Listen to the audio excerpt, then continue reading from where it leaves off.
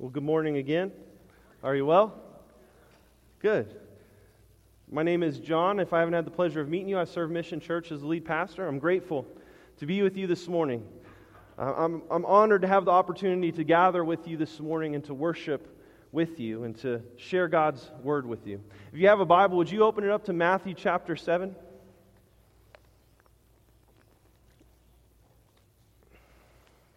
Today we find ourselves back into our sermon series in the book of Matthew, specifically the Sermon on the Mount, a sermon that many have accurately described as the greatest sermon ever preached by the greatest preacher who's ever done it, who has ever preached, who's ever lived. And so far in his sermon, Jesus has taught us a few things. In chapter 5, he taught us how to relate to God's law, and then moving into chapter 6, he taught us how to relate to the world around us. And now here in chapter 7, he teaches us how to relate to our neighbors, how to relate to one another. Now if you're able to, I want to invite you to stand for the reading of God's Word.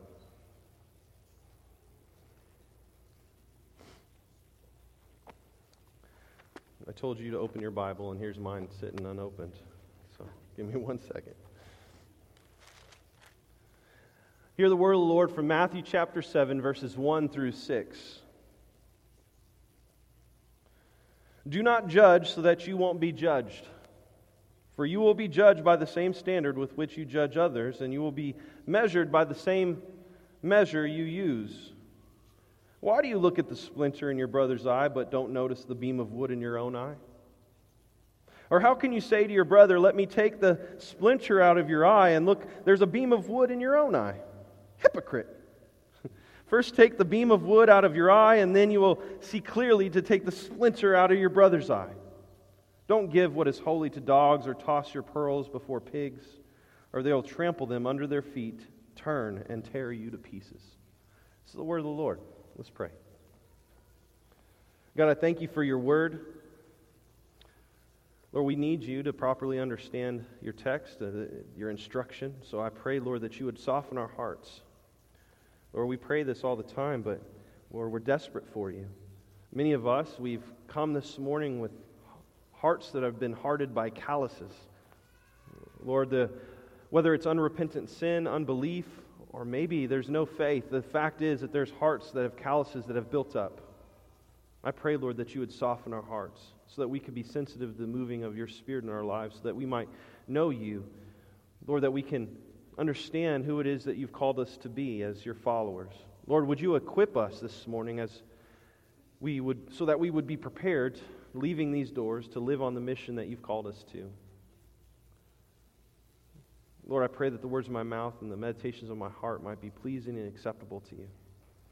God, you are our rock and our Redeemer, and we love you and give you all the glory. In Jesus' name we pray. Amen. You may be seated.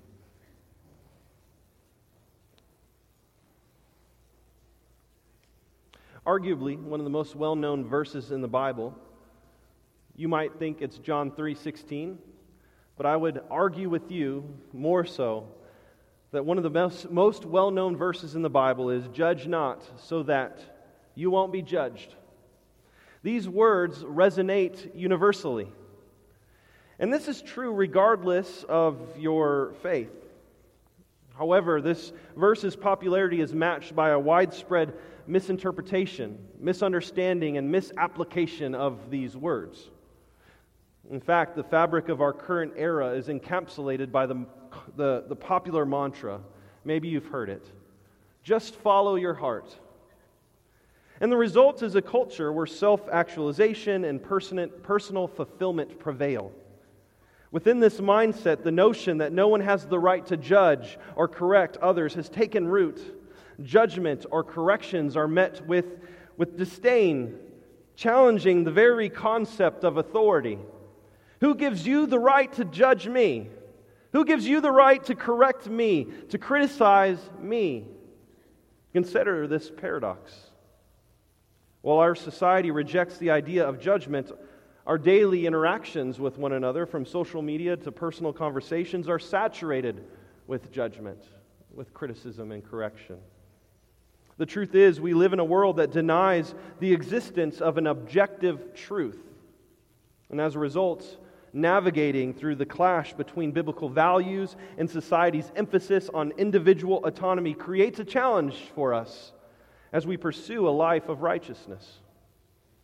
Remember, earlier in his sermon, Jesus proclaimed that the religious elite had been wrongly considered as the ultimate height of righteousness.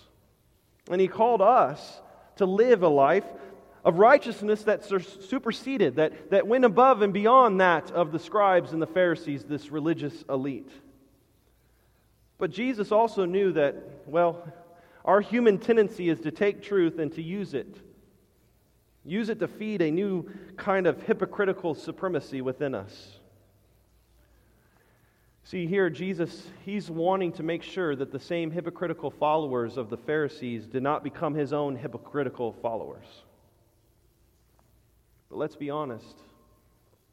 Many of us have fallen into similar patterns of Pharisaical self-righteousness. So the question becomes, how can we avoid the trap of self-righteous judgment when the biblical principles that we hold clash with the cultural emphasis on personal autonomy and the pursuit of happiness? What do? Well, our text this morning is quite helpful, for it reveals that if we're going to sidestep this pitfall of self-righteous condemnation amid the clash of biblical values and a society's emphasis on individual autonomy, we must lean on the transformative power of the gospel. We must humbly recognize our need for God's grace. We must embody Christ's example of seeking humility and discernment and fostering mercy and love in our interactions with others. We're going to see this clearly from our text this morning in three instructions, three movements. Number one, how to judge rightly. Number two, how to judge wrongly. And number three, how to judge with discernment. If you're taking notes, they'll pop back up in just a moment. But how to judge rightly, how to judge wrongly, and how to judge with discernment. Let's begin with number one, how to judge rightly. Jesus says in Matthew chapter 7, verse 1, "Do not judge so that you won't be judged.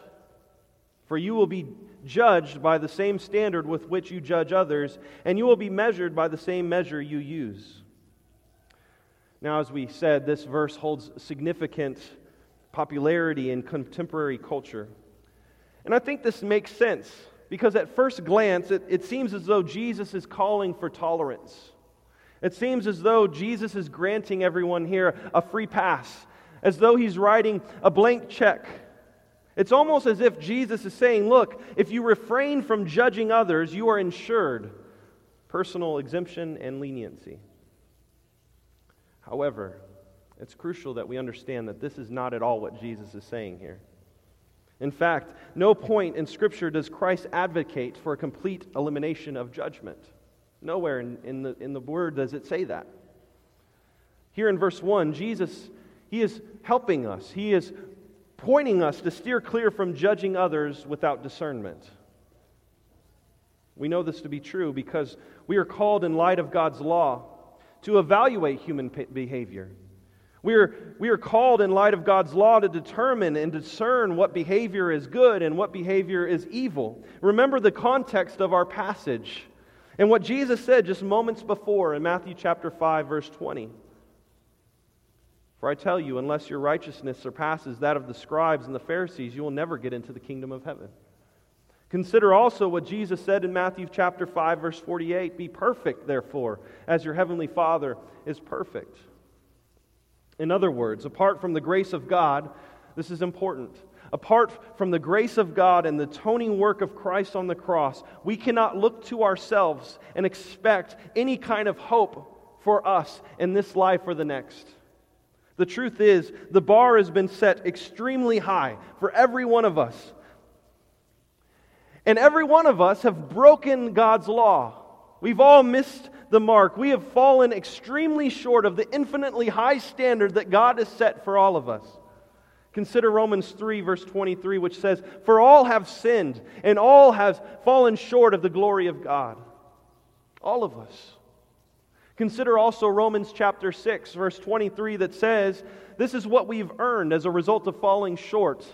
The wages of sin is death." Oh, but there's good news. But the gift of God is eternal life in Christ Jesus our Lord. You see, God judges sin, and the judgment of sin is death. But the good news is that for those of us who have trusted in Jesus as Savior, and who have submitted to Him as Lord and King of our lives, we have received eternal life. For He has paid that penalty of death upon the cross. That's good news, amen? Brothers and sisters, we should celebrate at this fact. We should celebrate now the life that we have in Christ. We should rest in God's grace. We should rest in God's mercy. And these truths should lead us to a realization of the seriousness of sin. In other words, we cannot take Jesus' words here in Matthew chapter 7 and confuse them as an instruction to condone or tolerate sin, especially sin in the body of Christ. In fact, this word tolerance is nothing more than a mere catchword.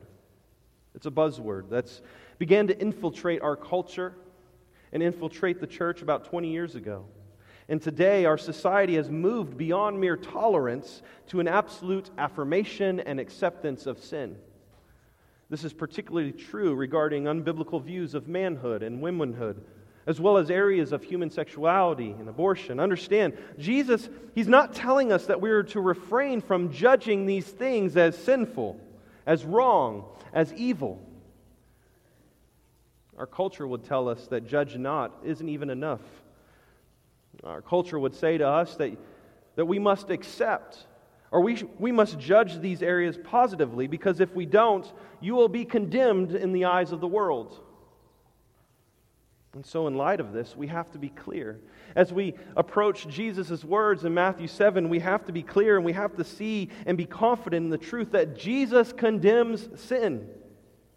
And Jesus demands His church to also faithfully proclaim the Word of God and to condemn sin. But here's the thing. If this was a coin, there's two sides.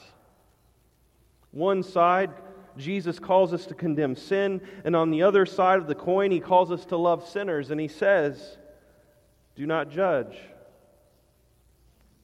so that you won't be judged. And if we're honest, friends, this is the point where we get confused. This is where we often miss the mark in our relationships. And the question we need to consider is, how do we balance these two things? How do we do this? Well, brothers and sisters, we can't read what Jesus says in chapter 7 and then say, well, that does away with what Jesus said in chapter 5. The Bible doesn't work like that. We have to hear all of Jesus' words and take Him at His word. And Jesus, He commands us to condemn sin and be faithful declaring God's word, and He tells us to refrain from judging. How? We'll look back at verse 1. Underline or circle the word judge. The word judge here is taken from the Greek word krino. And this word is taken from the legal vocabulary of the day. It has to do with a gavel of a judge coming down when he issues a sentence of condemnation, a sentence of punishment. In other words, the kind of judgment that Jesus calls us to refrain from here is the judgment of condemnation. And so we can more accurately interpret Jesus' words here as, condemn not, so that you will not be condemned. Friends, Jesus is saying this. Stop pretending to sit in the place of God as judge over other people as though you were qualified to do so. Stop evaluating other people's lives as though you know the whole story. Stop making judgments and pronouncements about the entirety of other people's lives. Friends, we are not the final judge. Rather, we are called to declare God's law. We are called to declare God's gospel until Jesus returns for His final judgment. Until then, we are to judge rightly. And judging rightly is done by condemning sin, by warning people of God's final judgment. And we can judge rightly by calling people to find hope in the good news of the gospel, hope in the truth that good works and good morals cannot save you, but that salvation comes by grace alone, through faith alone, in Christ alone. And we are to judge rightly with a judgment of charity. not condemnation. A judgment of charity interprets other people's actions, particularly their actions towards us, in the best of all possible lights. Which leads us to our second instruction: how to judge wrongly. You guys doing okay? How to judge wrongly. When we judge others with a judgment of condemnation, which is a judgment that interprets other people's actions in the worst of all possible lights, when we do that, we judge wrongly. I love what R.C. Sproul says about these verses. And I tried to think of a clever way to say this, but I couldn't, so I thought I would just read it to you. Sproul says this: Jesus calls attention to our tendency to give the judgment of charity to ourselves, but not to others. We interpret our failures and sins in the best of all possible lights. In fact, we often do not call our sin. We refer instead to our mistakes and bad decisions. We must never judge the motives of another, because we cannot possibly know what motivates another unless we are told. It is safest to avoid even attempting to read someone's motives.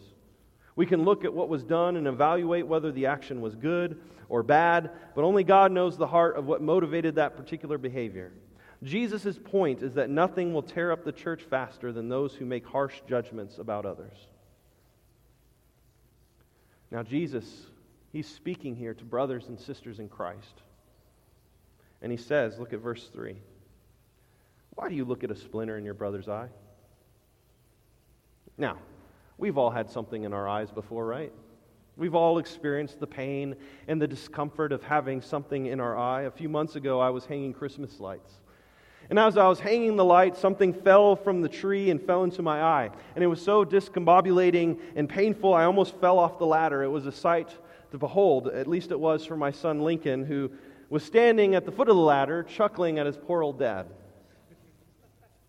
And as he laughed, I did what you're not supposed to do when you get something in your eye, right? I began rubbing my eye, trying to get it out. And the result was a scratched cornea and weeks of discomfort. You see, getting something in your eye is uncomfortable at best, painful at worst. It's painful. Now, rather than laughing, if my son Lincoln was able to relieve my comfort and take the speck out of my eye, well, that would have been a nice thing. And although I would never want Link's fingers in my eye for any reason whatsoever, this is what Jesus is talking about. Jesus takes what starts out as normal and He brings it into the absurd as He begins to speak in hyperbole. Why do you look at the splinter in your brother's eye but don't notice the beam of wood in your own eye? This word notice is a strong word. It means to mindfully contemplate. It means to clearly perceive. It shares the same root. This is wild. It shares the same root as the word repentance. In other words, man, you clearly see what's happening in your brother's eye, but you have no clue what's going on in your own eye.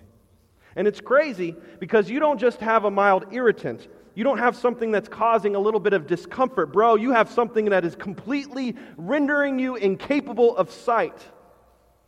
You have something that's completely blinding you. And look what Jesus says in verse 4. How can you say to your brother, let me take that splinter out of your eye? And look, there's a beam in your own eye.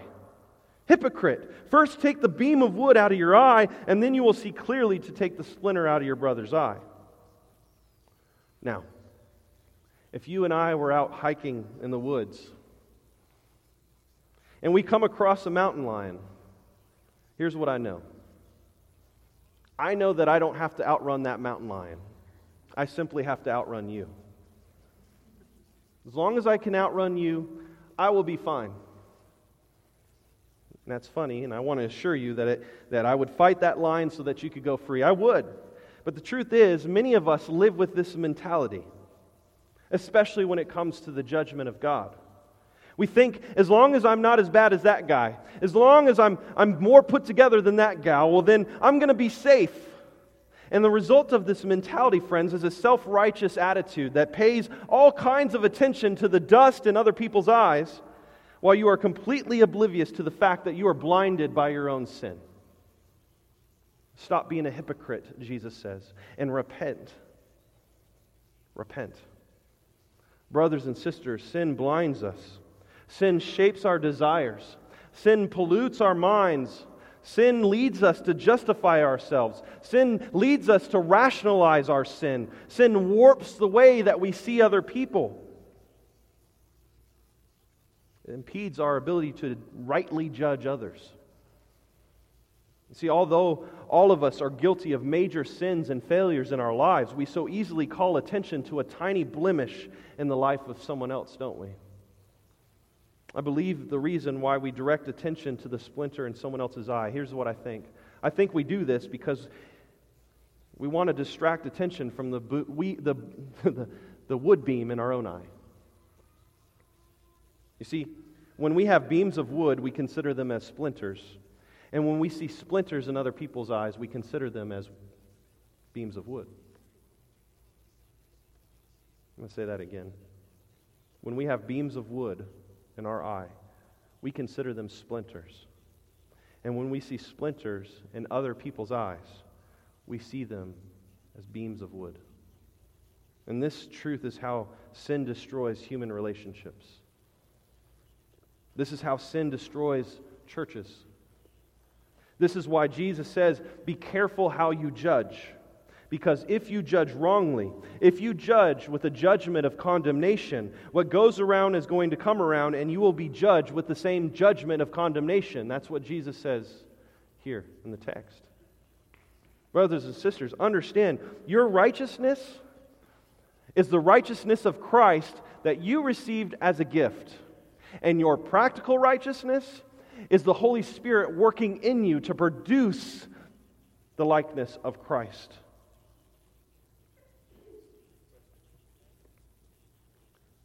God is the one who has started the good work in you. God is the one who is continuing the good work in you. And God is the one who will see it to completion. The truth is that during this process, all of us, every one of us, battles against sin. And we will all fight this battle until we stand before the Lord at the end of our days. 1 John tells us of this wonderful picture that's going to happen. When we stand before the Lord, we will become as He is. And we look forward to that day. But in the meantime, we will all battle against sin. And although sin is still a reality, God has given us a gift called the church. And in the church, we are called and instructed to help each other deal with the sin that remains in our lives. We are to do so compassionately. We are to do so from the right perspective that every one of us is guilty. The gospel provides us with a perspective, friends. The gospel provides us with a perspective that it leads us to reject any form of self-righteousness and to be constantly judging our own sins so that we will be quick to confess them, that we would be quick to repent, so that we might be quick to receive the righteousness that comes from Christ alone. Brothers and sisters, when we live with the gospel perspective, we will always be quick to notice the beam of wood in our own eye. And we will notice that first. We will be quick to see our own moral and spiritual blindness. And we will be quick to turn to Jesus as a result. We will be quick to point our friends, those who might have splinters, we'll be quick to point them to a Savior. The same Savior that removed the beam of wood in our eyes is quick and willing and able to remove the splinter from theirs. In other words, in this passage, Jesus is urging us, Mission Church, to embody a love that has a capacity to cover a multitude of sins. That you and I would live with a love that has a capacity that covers a multitude of sins. And while addressing a significant sin demands serious attention, when dealing with minor offenses that don't adversely impact the entire church or the entire community, we are called to shield one another with love. See, if I see a splinter in my brother's eye, I'm called to cover up in my soul with love. And if my brother sees a splinter in my eye, he must do the same. We must not destroy the body of Christ over sawdust, which is Jesus' point here. Friends, gospel-soaked confrontation of sin is a valuable thing within the church. This leads us now to the third and final instruction from our text. Number 3, how do we judge with discernment? And this last verse is wild. It feels like it's out of place. And this final instruction, as we'll see, it's a bit ironic. Because to obey what Jesus is about to say, it requires us to execute judgment. And that's what Jesus is instructing us in the previous verses. He's leading us up to this point. This is why He's telling us this is how to judge rightly. This is how to judge wrongly. He wants to help us understand the difference between a judgment of condemnation and a judgment of charity, a judgment of discernment. And Jesus concludes His discourse by calling us to judge unbelievers here with discernment. Look at verse 6. Don't give what is holy to dogs, or toss your pearls before pigs, or they will trample them under their feet, turn and tear you to pieces. I love dogs. I do. I love dogs. If I see a dog, I'm quick to turn my head. My whole family, we're dog people. We have 2 dogs. River is a mutt and she's deaf, but she's a nice dog. She's sweet and she loves the kids and protects them. Bones, he's a French bulldog, and his full name is Friedrich Bonhoeffer, named after the great German theologian Dietrich Bonhoeffer. He's a funny dog. He rivals me in snoring, and he just lays around all day passing gas. I love dogs. I love them. But the dogs that Jesus is referring to in verse 6, He's not talking about River or Bones. Rather, He's talking about scavengers. You see, dogs in Israel, they were not fuzzy, cute household pets, but rather they were despised and they were feared. And they were held in the same regard as pigs in a pigsty. Both of these animals in this day were seen as unclean and unworthy. And anyone who had good sense would not feed a dog, they wouldn't feed a pig with the choicest cut of meat. They're not throwing the ribeye or the fillet to the dogs, but rather they reserved the gristle. They reserved the inedible portions for these scavengers. In the same way, Jesus is saying here, just as you wouldn't give the ribeye to the dogs, you need to have the same good sense to not get what is holy to the dogs. Now, the question is begging to be asked, well, who are the dogs? Who are these pigs? Well, they are the people who have made it their mission to hate God. These are the people who have made it their mission to hate the things of God, to hate the church of God, to hate the mission of God. Now, understand what Jesus is not saying here. Jesus is not calling us to hate or reject such people. Remember what Jesus did. He sent out His disciples on their mission. In Matthew chapter 10, verses 11 through 14, He instructed them, when you enter any town or village, find out who is worthy and stay there until you leave. Greet a household when you enter it. And if the household is worthy, let your peace be on it, but if it is unworthy, let your peace return to you. If anyone does not welcome you or listen to your words, shake the dust off your feet when you leave that house or town. Brothers and sisters, God is talking about His law. He's talking about His gospel. And God's law and God's gospel is unfathomably glorious. In fact, God's law and God's gospel is the holy thing that Jesus is speaking of here in verse 6. And the truth is, there will be times when you are obedient to faithfully proclaim the good news of the gospel. Whether it's at home, at your workplace, in your community, you will be faithful to share your faith, to point people to the truth that we are all sinners. But Jesus, He paid the penalty that we deserve, that He rose from the grave, and He offers life to anyone who confesses with their mouth and believe in their heart that He is God.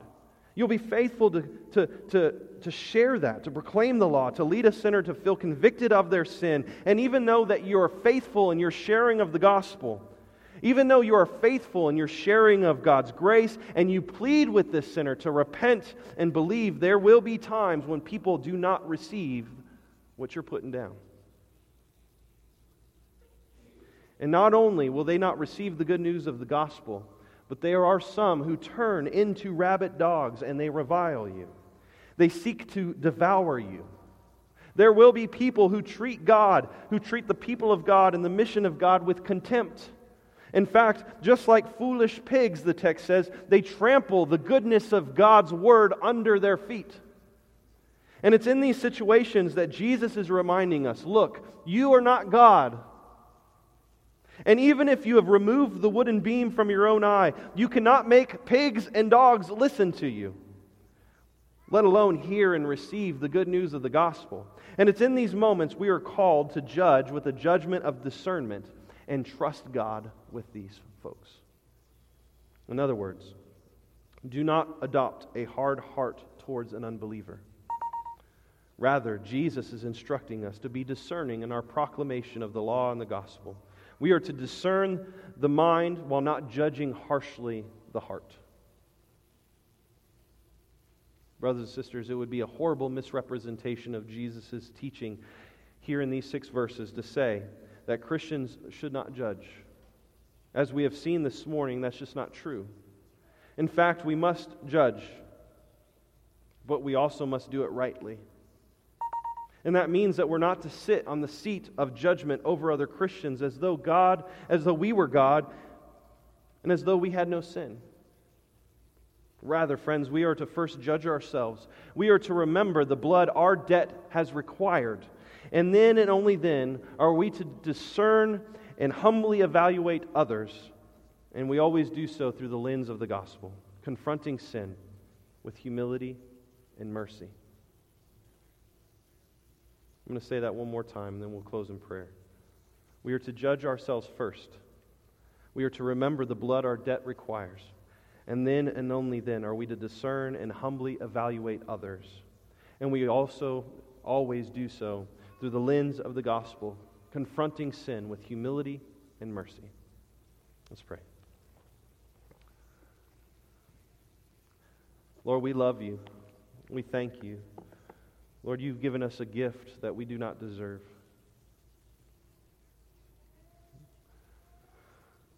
And that's overwhelming when you think about it. Forgive us for striving and doing everything in our own power to earn your love, earn a standing with you. Lord, I pray that this morning we would simply rest in the good news that everything that you require of us, Lord, you have done. And we simply are called to receive and to rest. And I pray, Lord, that we would do so this morning. Lord, there are times where we have fallen into this pit of judging with a judgment of condemnation, judging self-righteously, splinters in other people's eyes, while missing the fact that we have a 2x4 sticking out of our own. Lord, would you help us to understand the gospel? Because it only happens when we have gospel fluency, when we're able to see and reflect on what you've done for us, and in the measure to which you've done that we can look at others and offer the same grace and the same mercy. But also confidently proclaim your word and calling people to repentance. Lord, help us to balance this out. Lord, we fail to do it well, and so forgive us and help us now through the instruction of your text to love others in the way that you've called us to love them. Lord, we give you all the glory and all the praise. In Jesus' name, amen.